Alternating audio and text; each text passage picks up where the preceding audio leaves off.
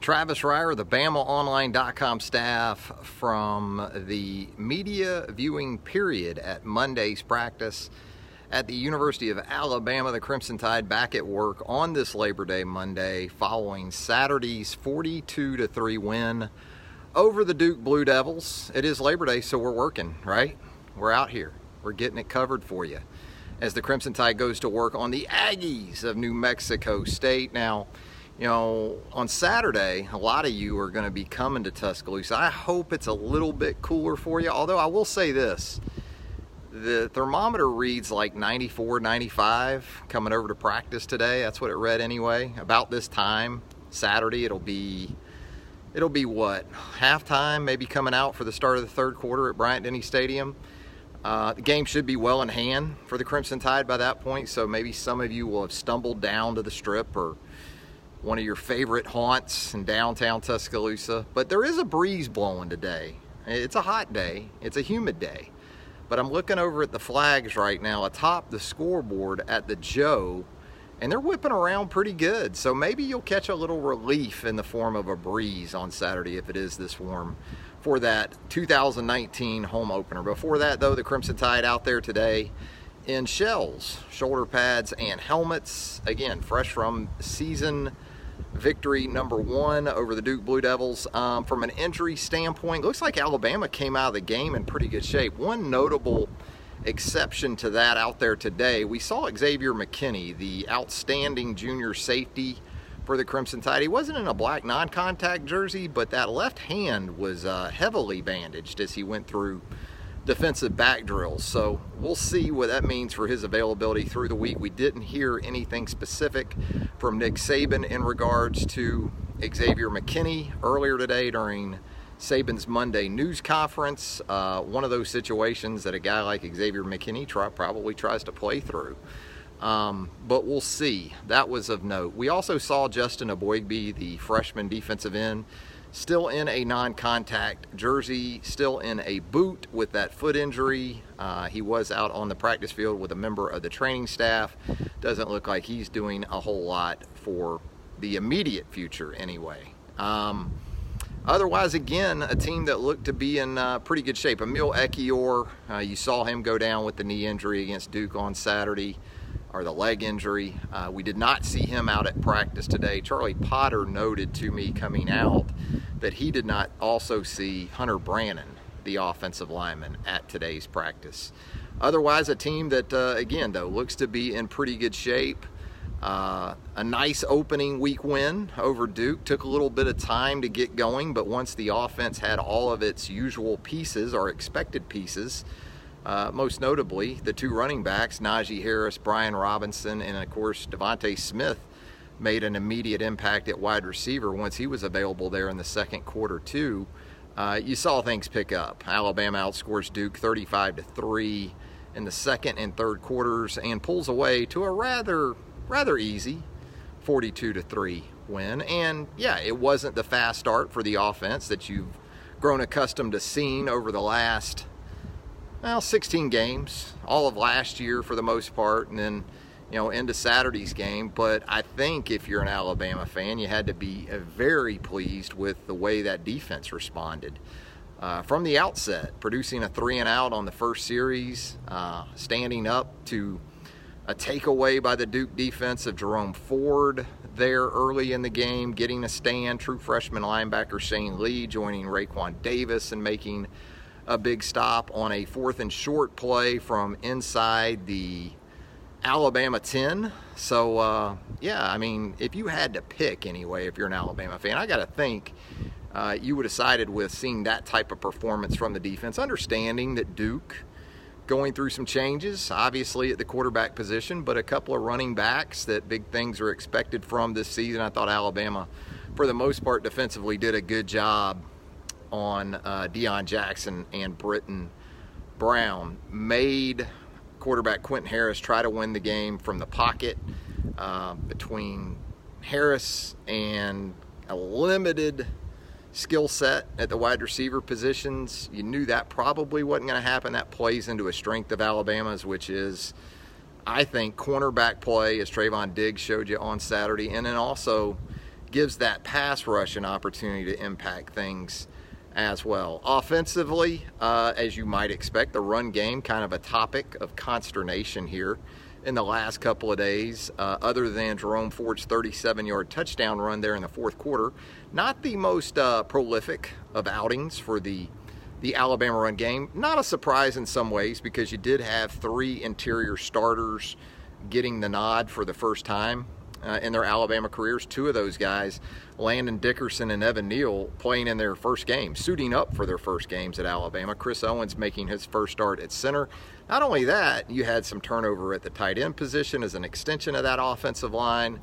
Hale Henches, Irv Smith, both make 53-man rosters in the National Football League. So not as simple as just, replace your guard-to-guard options. And then, oh, by the way, your first 2 tight ends from a year ago. And, oh, by the way, a first-round running back and another running back taken in the earlier rounds in Damian Harris, and you'll be just fine in the run game. I do think once we see more of Najee Harris and Brian Robinson from the outset of games, you'll see probably an uptick in Alabama's performance. But I think in every aspect they have some things to work on. I think there's still an evaluation process going on at those interior spots. You lose Ekiyor, it looks like, for a week or 2, according to Nick Saban. So that takes one of those out of the mix. But Landon Dickerson showed some nice things, I thought, on Saturday. You just got to kind of make the decision here. And competition, kind of muddles that a little bit this week, because honestly, you're just not expecting to get much of a push from New Mexico State's front 7. But you've got South Carolina on the road a week from Saturday, so I'm sure they'd like things to be settled pretty well before they make that road trip to Columbia, which, by the way, if you haven't heard, Jake Bentley, South Carolina starting quarterback, reportedly out for an extended period of time with a foot injury now. So it looks like Alabama, 1 week from Saturday, will see a true freshman, Hilinski, the true freshman, is expected to go for the Gamecocks in that matchup. Gamecocks coming off a tough one there in Charlotte against North Carolina. So there you go. That's kind of some notes and items of interest from Monday's practice. It was 1 media viewing period, so it was rather quick as far as the defensive line goes. The groupings looked pretty much like what we saw on Saturday. I thought we would see a few more defensive linemen in the game, but it was kind of a 5-man rotation. Fadarian Mathis, I thought, was very effective off the bench. We did see Byron Young, the true freshman, as a part of that rotation. We saw Stephon Wynn coming off that ankle injury later in the game. So it was 5 to 6 guys. I would think perhaps this week against New Mexico State we might see a couple more, maybe of those true freshmen as well. Maybe Vita Musika makes an appearance in this kind of game as well. What do you got for me on a Monday? I know most of you people are out by the pool. You're maybe at the lake. You're out in the boat, Thinking about our friends, by the way, over there on the East Coast with Hurricane Dorian kind of doing its thing, man. Batten down the hatches. I got family there in Northeast Florida, and, we're just hoping for the best. Yeah, Shane Lee and Christian Harris, for their first time out, I thought played extremely well. And, Alabama gave up a couple plays in the game. But, some of those you're not entirely sure if it's all on the linebackers, if it's a defensive lineman getting out of a gap and kind of exposing Shane Lee on one of the long runs that Duke had in the game. Christian Harris had a tough matchup in the slot on one particular pass play to the tight end for Duke that they converted. Duke did into a semi-explosive play, but, man, all in all, Shane Lee was calling the defense too, right there from the middle. You could see Xavier McKinney there in the secondary too, kind of handling the back end of that. But I'll tell you, it does help because you've got a veteran presence like that directly behind your middle linebacker and McKinney. But then you also have guys like Anthony Jennings, Terrell Lewis to his left and right in certain packages. So he's sort of buoyed, not only by talent, but by some guys who have played a lot of football. I mean, Anthony Jennings, that was the 3rd straight season opener he started for Alabama. So that certainly helps. And then up front, Raekwon's been around, LeBrian Ray's been around. And that helps with a true freshman nose tackle, too, and DJ Dale, who, by the way, your co-defensive lineman of the week in the Southeastern Conference following his first game at Alabama. Yeah, I don't know if it was, here's the thing at outside linebacker. I just talked about Anfernee Jennings. Anfernee Jennings is still Alabama's top outside linebacker. If they open the game like they did Saturday in the nickel package, you're going to have Anfernee Jennings on the field at jack linebacker, LeBrian Ray at defensive end, you're going to have Raekwon Davis at a defensive end, and you're going to have DJ Dale at nose tackle. If you're in base, that's when you get into the second outside linebacker, and then dime rabbits like you saw on Saturday with Anfernee Jennings and Terrell Lewis in there together, and you had Raekwon Davis inside. You had DJ Dale inside. I think LeBrian Ray worked inside in the Rabbits too. So you're going to have a lot of Anfernee Jennings no matter what, but certainly Lewis early in that second quarter made his presence felt in the pass rush. I think the offensive line is just going to take some time, you can try to manufacture cohesiveness and chemistry and all those things and camp, and you have a starter at the one guard spot who just got on campus this summer, and you have another starter at the guard spot who got on campus in January. And then yes, you have a program veteran in Chris Owens, but there's a lot to figure out there. And I thought at times Duke did a good job of sort of exposing that early in the game. You saw Duke with some pre-snap movement.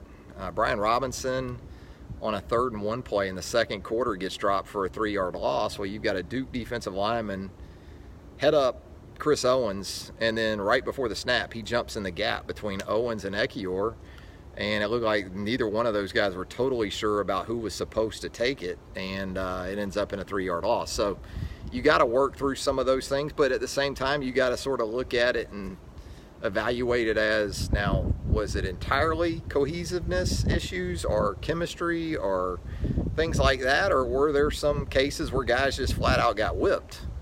If that's the case, then yeah, you're looking at tweaking some personnel probably. You saw Ben Davis on Saturday, JJ. Ben was out there with the twos, or with the next wave. I think you saw him maybe on special teams too. Yeah, I think, David, I wrote about this after the game, too. You got to give Duke some credit on defense. I mean, those two defensive tackles have been around. One was a 6-year senior. So that matters. That's important. I was impressed with Duke defensively, and I thought they had a plan that, was intent on being disruptive, especially against an inexperienced front.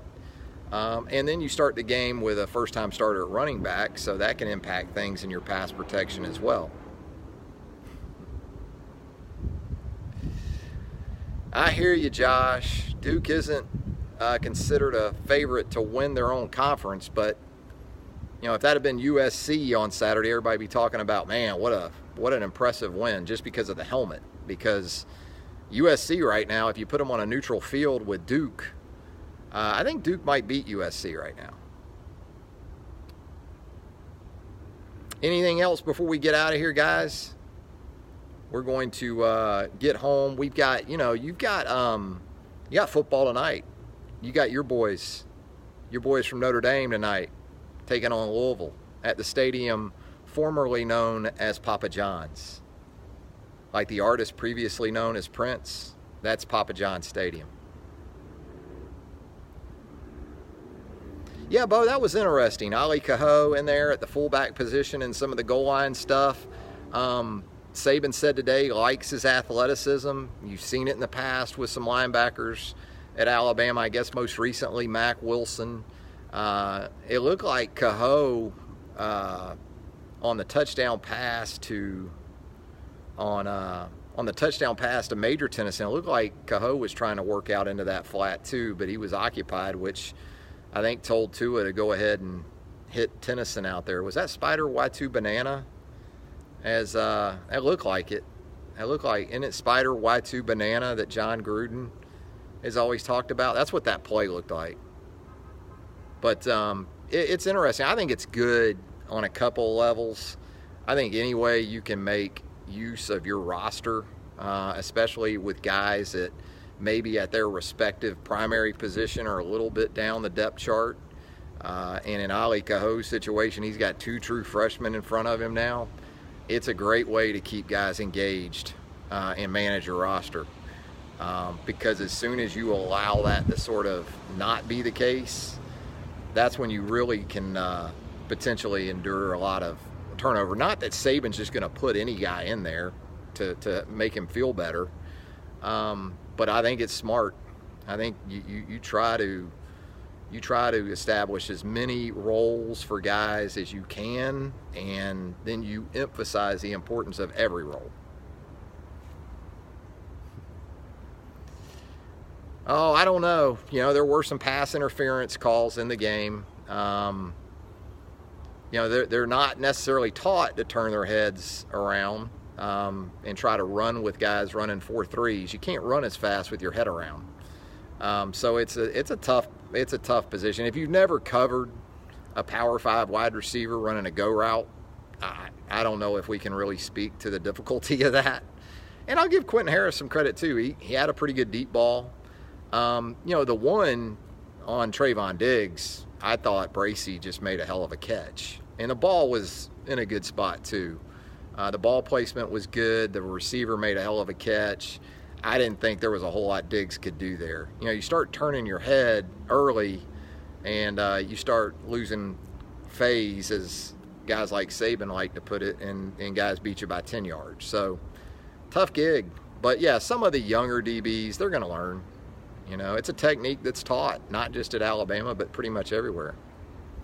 Is Najee going to be a scat back? I don't know, Mike. I think Najee's going to be an every down back. Now, you heard Saban today, I thought was interesting, talking about the run game. It didn't sound like he was exceptionally pleased with some of the decisions and approaches that were taken by the running backs. I added it up. And Alabama tried to run the football on 11 plays Saturday that involved a yard that was needed to either move the chains or score a touchdown. 11 times they ran the ball with a yard to go in the game. They ran for a combined 13 yards on those 11 attempts. Now, look, short yardage, goal line, those are hard yards.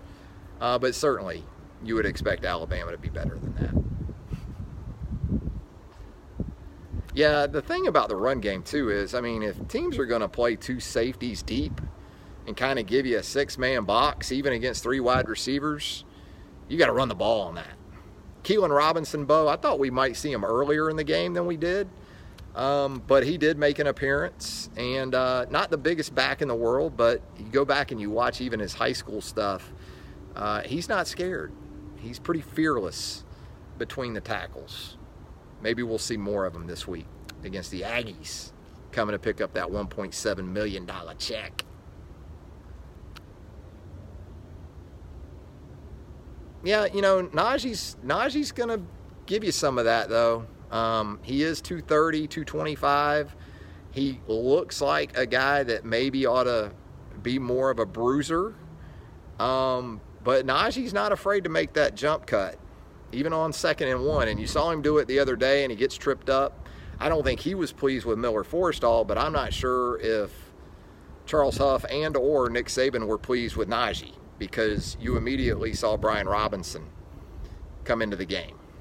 So I think, again, Saban earlier today with some comments about, understanding what the play is and sort of what needs to happen. 2nd and 1, 3rd and 1, you got to go get the yard.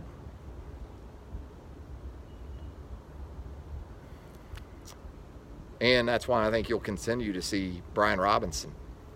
And, it's got to be one of those 2 guys, because when you look at their running back setup right now, I don't think it's going to be Jerome Ford on 3rd and 1. Yeah, Ryan, I thought Josh Jobe had a good game. I know he got hit with the 1 pass interference call, and you're probably going to have to live with that for him, because he takes a physical approach to it.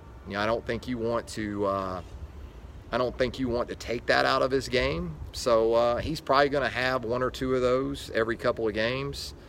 But I thought he was good. I thought the secondary, you produced 3 takeaways. you'll take that every week. Yeah, I mean, the pass interference is so subjective. You can have receiver and DB basically going at it, especially in college, all the way down the field, and the defensive back's going to get called a lot of the times. JJ, I thought the linebackers were really good. Christian Harris 6 tackles, Shane Lee 6 tackles. I like the poise and the confidence that they played with. There's still a long ways to go, and everything's on tape every week now. So it's not going to end with Duke showing them some different things like they saw, especially in the first couple of series on Saturday. Even some flex bone there on that second possession for Duke. So, there's a lot of good offensive coordinators out there, and I think the one thing you will continue to see is teams try to spread Alabama out more and still try to work on Shane Lee in the middle of the field, whether that's with some runs, quarterback draws, and he handled those pretty good on Saturday. But I don't think one game is going to be enough of tape to convince a lot of these teams, well, these guys are really good, so take your shot at Trayvon Diggs and Patrick Surtain. No. That's still where I think opposing offenses are going to look to go, at least early, while the game's competitive. What does New Mexico State have to offer? Well, if you've ever been to Las Cruces, it's beautiful. It's beautiful out there at New Mexico State. I've been out there. Las Cruces is awesome. It's also some of the actual grounds where, like, Billy the Kid and some of those cats actually ran the roost out there. Good Mexican food out there. Not this Tex-Mex stuff. I'm talking about the authentic stuff out there. Other than that, I haven't really got into New Mexico State. I know they lost 58-7 Saturday at Washington State. They're one of the very worst teams in FBS.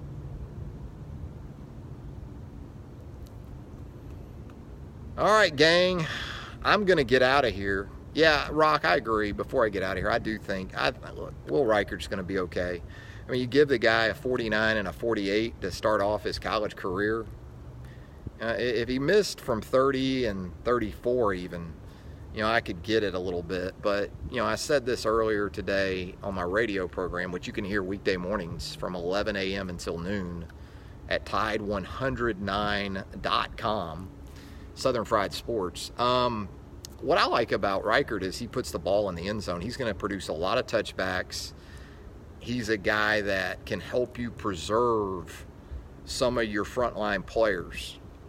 Saban and a lot of coaches, they still use a lot of starter types on kick coverage units, including kickoffs. And, I like the fact that with those 7 touchbacks on Saturday, guys like Xavier McKinney, if they were going to get hurt in the game, they weren't going to get hurt on kickoff coverage.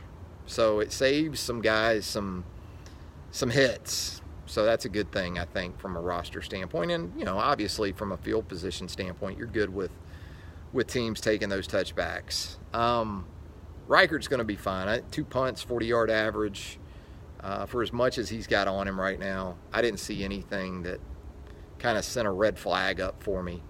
I want to see more, but I didn't see enough really negatively to think, this guy may not be able to get it done. All right, gang, have a great rest of your Labor Day Monday. We'll do this again on Wednesday, okay? Instant Analysis will be back on Wednesday. This will download, I don't know what it is. It's going to be on the Built by Bama online podcast stream coming up here in a little bit. So if you miss some or most, or you don't really want to go through it again, but if you do, it'll be on that Built by Bama online podcast stream. Thanks as always for joining us. Charlie Potter with that practice report right now for you at BamaOnline.com. We'll have continuing coverage of the Crimson Tide throughout the week, so keep it locked to BamaOnline.com. Have a great Monday night.